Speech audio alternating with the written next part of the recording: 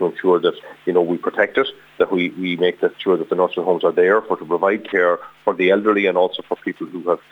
in need of respite after hospitalisation or whatever. And at the moment, there simply isn't the beds, and we see that in the situation, which is a knockback or a knock-on effect of that in the hospitals, where people are overstaying when they're in hospital, and then we see that crisis working its way back down to the emergency service in our hospitals as well.